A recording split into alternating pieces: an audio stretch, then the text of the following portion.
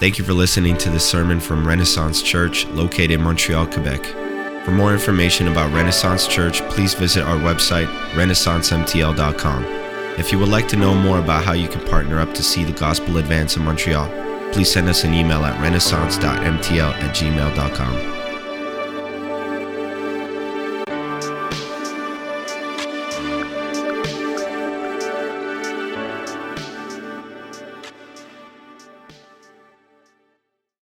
Preach my sermon.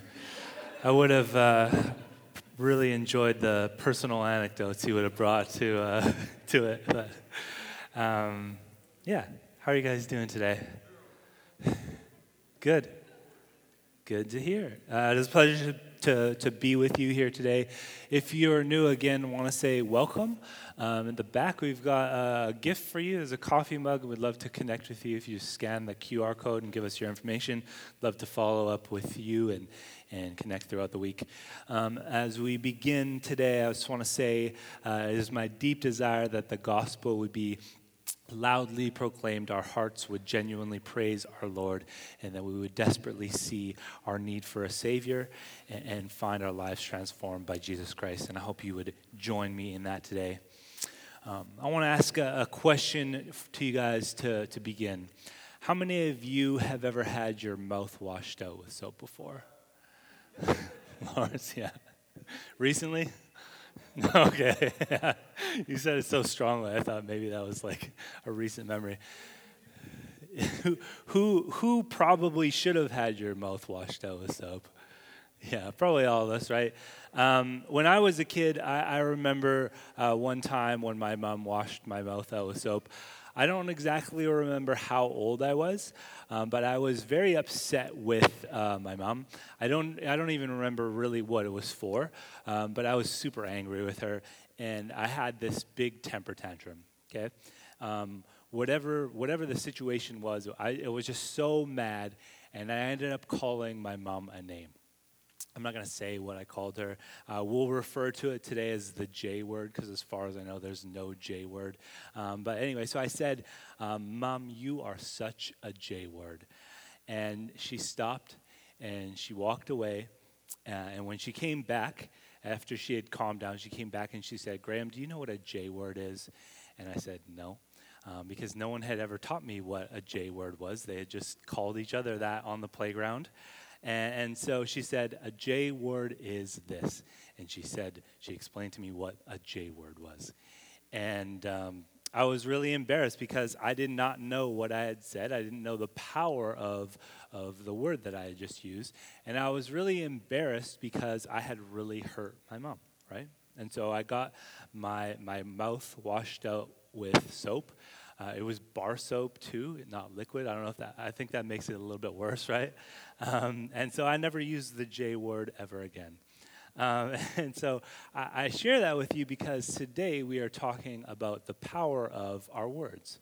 And we're going to be talking about what God has to say about the words that we use. Probably many of us can relate to saying something that we shouldn't have said. Maybe you curse, maybe you've lied, maybe you have a hard time not gossiping about others. Whatever it is, we probably all struggle with our words and using our words that God has intended. And so today what we're going to see is the power that our words have to do good or to do harm, and the responsibility that we have as image bearers of God to use our words wisely. Today we're continuing in our series in the book of James called Faith in a Broken World. And in this series, we are looking at how God calls us to have faith in difficult situations. So how do we live out our faith when it is tough, when things kind of seem impossible? I would say this book paints two vivid pictures for us. One, it paints a picture of a sinful world full of trouble that we also contribute to. And two, it paints a picture of practical ways to live out true faith in Jesus by the grace of God. And so again, today we'll be looking at the sin that we contribute to the world by not using our words as we ought to. And then we'll be looking at how we can have true faith in Jesus by using our words as he has intended. I'll begin by sharing a few main points for us today. Here's a few things that I want us to focus on. Number one, guard your speech, for it has immense power. Guard your speech, for it has immense power. 2, guard your speech, for you are an image bearer of God. Guard your speech, for you are an image bearer of God. Number 3, guard your speech, for it is a reflection of your heart. And number 4, guard your speech by the power of the Holy Spirit. Let's read our text for today, and then we'll begin to unpack it. Today we're going to be in James chapter 3. James chapter 3 is where we're going to be, and we're going to begin in verse 1. If you have a Bible, I'd invite you to follow along. If not, it's going to be on the screen. Again, James chapter 3 is where we're going to be, and beginning in verse 1, it says this. It says, "Not many of you should become teachers, my brothers, for you know that we who teach will be judged with greater strictness. For we all stumble in many ways, and if anyone does not stumble in what he says, he is a perfect man, able also to bridle his whole body. If we put bits into the mouths of horses so that they obey us, we guide their whole bodies as well.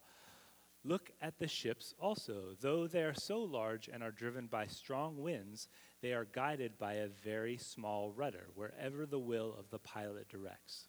So also the tongue is a small member, yet it boasts of great things. How great a forest is set ablaze by such a small fire. And the tongue is a fire, a world of unrighteousness. The tongue is set among our members, staining the whole body, setting on fire the entire course of life, and set on fire by hell. For every kind of beast and bird, of reptile and sea creature can be tamed and has been tamed by mankind, but no human being can tame the tongue. It is a restless evil, full of deadly poison. With it we bless our Lord and Father, and with it we curse people who are made in the likeness of God. For from the same mouth come blessing and cursing. My brothers, these things ought not to be so. Does a spring pour forth from the same opening both fresh and salt water? Can a fig tree, my brothers, bear olives, or a grapevine produce figs? Neither can a salt pond yield fresh water." Let's pray, and we're going to dive into our text for today. God, we ask that you would speak to us today through your word. We ask just to be humbled and to see how powerful our words are. And God, we ask that you would change our hearts so that we can speak the way you have intended. God, would we breathe life into people as you have and not tear people down with our words? Would you make us more and more into the image of your Son, Jesus? Praise in your name. Amen. All right, let's dive right in here. Our text starts off with a warning to those who desire to teach. Right, so James begins with this warning. He says, "Not many of you should become teachers, my brothers, for you know that we who teach will be judged with greater strictness." So according to Scripture, those who teach are going to be judged by a higher standard. As I was studying this week, I read a commentator named Douglas Moo who said that during this time, there were many people who desired to be teachers in the church. He says too many were seeking the status of teacher without the necessary moral and perhaps also intellectual qualifications. So I think this helps to understand why James warns those who desire to teach. Right? What we see is that God has a higher standard for what comes out of our mouths. And it really shows us the severity with which God takes our words. It's clear that God takes our speech very seriously. So in this room, there are multiple people who share this teaching platform, some from the pulpit, others perhaps through discipleship or through a members gathering teaching setting. Some of you may also strive to teach. Maybe having influence in others' lives is something that's appealing to you. And that can be a really good thing to strive for. So if that's you, let me begin by saying this. There is an extra responsibility for those of us to use our words wisely. Right? Scripture says those who teach will be judged with greater strictness. So our words matter. What we say is important to God and therefore ought to be important to us. With that being said, let me be clear. The application of this passage shouldn't be, well, there are consequences for my words, therefore I should not desire to teach. Right? The application ought to be rather, let me not be flippant in my speech if I desire to teach. And if you're someone who cannot control what you say, maybe you shouldn't be someone who teaches, but take care to see how serious God takes our words and seek to speak in a way that honors him. For those in the room who don't desire to speak, everyone desires to speak, I hope. For those who don't desire to teach, what we see through the rest of our passage has clear implications to all of us. Regardless of our ability or desire to teach, speech matters to God. And so let's look at what James has to say in the rest of the text. First thing I want us to see for us today, guard your speech, for it has immense power. The picture that we're given to begin is that sometimes the smallest things have the most power. Sometimes things that are ever so small have such a great effect. And I think we all know this, right? I enjoy making hot sauce at home. My wife and my oldest daughter, Skylar, they don't really enjoy that I make hot sauce. Why? Is because it's really spicy, right? Just a tiny drop goes a long way. And I know I have ruined many pots of stock for them because I've added just a little bit of hot sauce. And James uses this same argument here as well. He gives us 3 examples to look at. Right, so first he tells us to consider the example of a horse, right? Horses are large beasts. They are powerful. They can run incredibly fast, and yet they are controlled by a small bit that we put in their mouths. This tiny little bit of metal controls where this animal goes. Then he uses the example of ships, right? Ships, even bigger than horses, right? They're powered by massive winds, and yet it takes just a very small rudder that the pilot uses to guide where a ship will go. Finally, he uses the example of a forest fire, and I'm sure we can all imagine the destruction a forest fire can cause, right? Yet it begins with just a tiny spark. A small fire that is not under control can cause a world of destruction. And so I think we get the point here, right? Sometimes the smallest of things can be the most powerful, and if not taken seriously, can cause the most damage. And James says the same goes for our tongue. It's the same with our words. And I think this is something that we would probably all agree with, but we often forget to apply it to our lives because it is often difficult to see the severity of our words. I'll use an example that I've heard from a pastor before. He said this. He said, often we think there are some sins that are bigger than others, right? Is that fair to say? Some sins we deem more serious than others. For example, we would look at murder or adultery as very serious sins, right? There are grave consequences for them. We would probably consider them some of the worst sins to commit. And don't get me wrong, some of what we consider very large sins cause a lot of destruction. They ruin relationships. They cause rifts between people, and sometimes worse. But they're often not what destroys the church. Right? Often what divides churches are what we consider small sins, right? Lies, gossip, slander, these have the power to divide the entire church. Lies and gossip are contagious, unlike these big sins, right? They can spread throughout a whole congregation. They pit one person against another. They ruin unity within believers. And so we need to stop viewing them as small sins. The book of James has often been given the nickname the Proverbs of the New Testament, and rightfully so. Here are a few ways that the book of Proverbs describes our speech. Proverbs 10:11 says, "The mouth of the righteous is a fountain of life, but the mouth of the wicked conceals violence." Proverbs 12:18 says, "There is one whose rash words are like sword thrusts, but the tongue of the wise brings healing."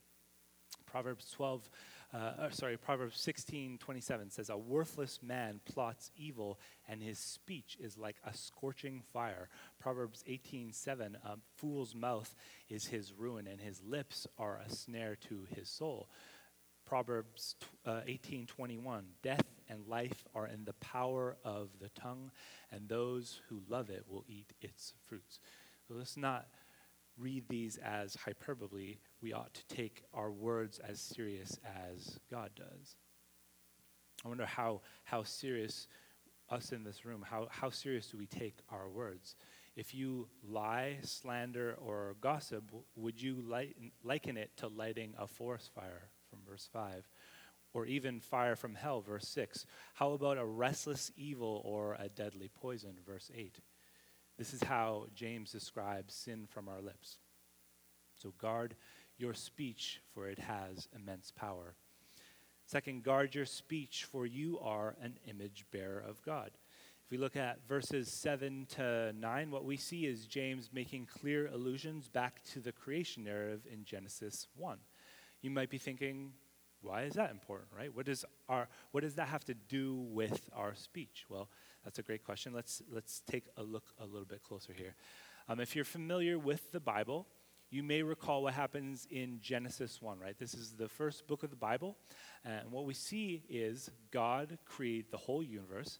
It goes on to say that God creates land animals, he creates birds, he creates reptiles, and he creates sea creatures.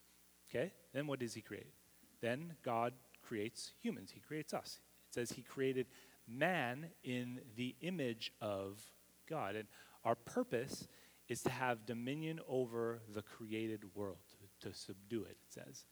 It says this in verse 26. "Then God said, 'Let us make man in our image, after our likeness, and let them have dominion over the fish of the sea, and over the birds of the heavens, over the livestock, and over all the earth, and over every creeping thing that creeps on the earth.' So God created man in his own image. In the image of God he created him, male and female, he created them." Okay? Now, let's shift over. Let's compare this to what's written in the book of James. James uses almost identical language here. Let's look at the creation language he uses. It says, "For every kind of beast and bird, of reptile and sea creature can be tamed," or that word's also been translated as subdued, and has been tamed by mankind. "But no human being can tame the tongue. It is a restless evil full of deadly poison. With it we bless our Lord and Father, and with it we curse people who are made in the likeness of God." Right? Very similar language to what we see in Genesis 1. So why would James use the same creation language that we see in Genesis? Why does he tie this all back to the beginning? Well, I want us to look at a couple of reasons. James does so because he wants to show us something about us, and he wants to show us something about God. Let's look at what he says about us first. So when God created us in the beginning, right, he created us with a purpose. What is that purpose? We were made in the image of God, and we were to have dominion over all of creation. Right? We were to rule creation as God does, creating order out of the created world, right? It says to have dominion, right? And yet, what James is saying is, yeah, you may be able to subdue the animals as you are called to, but you are not even able to subdue yourself. Humans cannot even control their own tongue. And what the mouth does, the body follows, right? What we say will manifest in how we behave. It is so it is. It's great that we can tame the rest of creation, right? That's all fine and good, but we ought to tame our own tongue first, for that is part of our purpose as image bearers of God. Then to go off that, as image bearers of God, we were made to reflect God to the world. And again, the first words of the Bible tell us something about God that we were made to reflect. Let's take a look. In Genesis 1, how does God create the world? He does so through his speech, right? He speaks the world into existence. Life comes from nothing by the power of God's word. God makes things that are good from his speech. And so as image bearers of God, we ought to use our speech to speak life into others rather than death. James is saying, go back to the beginning, right? Go all the way back. Yes, you were made to be able to tame the animals, but you cannot even control your own tongue. You were made in the image of God. That means that we ought to be like him. In that very same narrative, God shows us what it is like to be like him. It is to breathe life into people with our words, not to tear them down. You bless God with your lips. But you curse other people, that is evil. It is a deadly poison, as he describes it.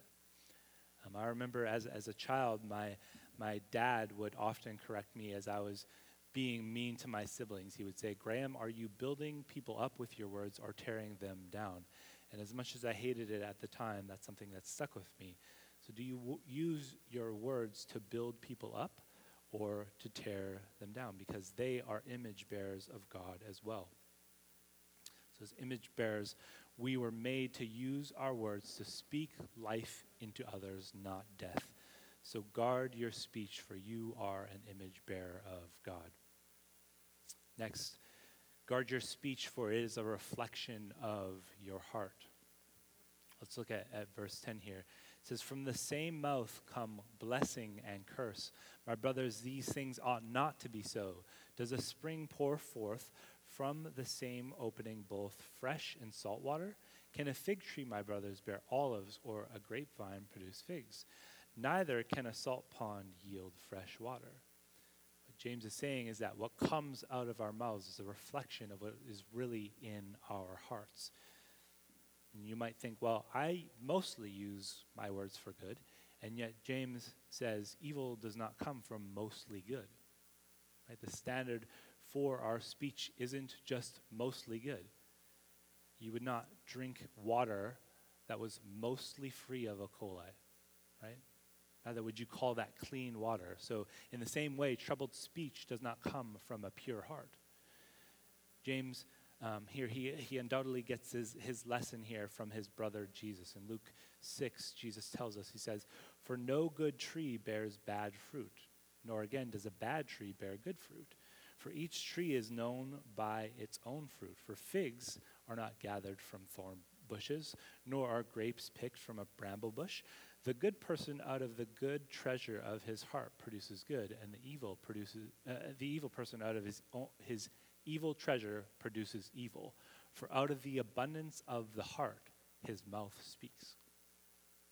Our failure ought to show us that we have a heart problem. It's not just a minor slip of the tongue.